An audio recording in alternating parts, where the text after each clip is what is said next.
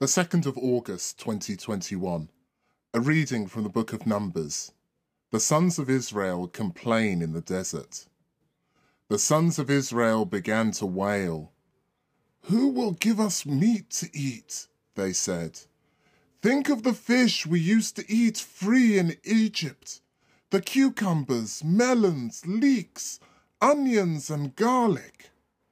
Here we are wasting away, stripped of everything. There is nothing but manna for us to look at." The manna was like coriander seed and had the appearance of bdellium. The people went round gathering it and ground it in a mill or crushed it with a pestle. It was then cooked in a pot and made into pancakes. It tasted like cake made with oil.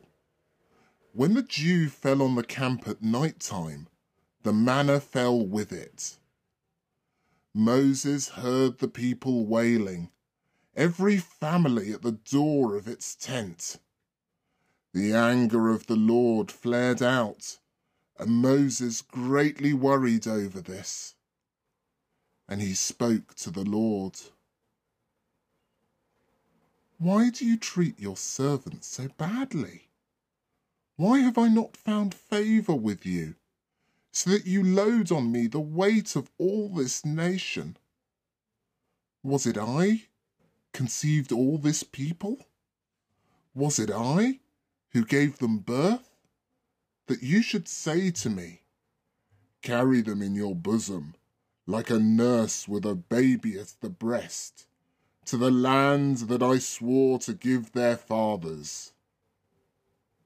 Where am I to find meat to give to all this people, when they come worrying me so tearfully and say, 'Give us meat to eat'? I am not able to carry this nation by myself alone. The weight is too much for me. If this is how you want to deal with me, I would rather you killed me.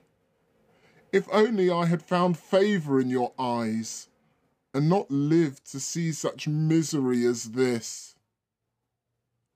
The word of the Lord.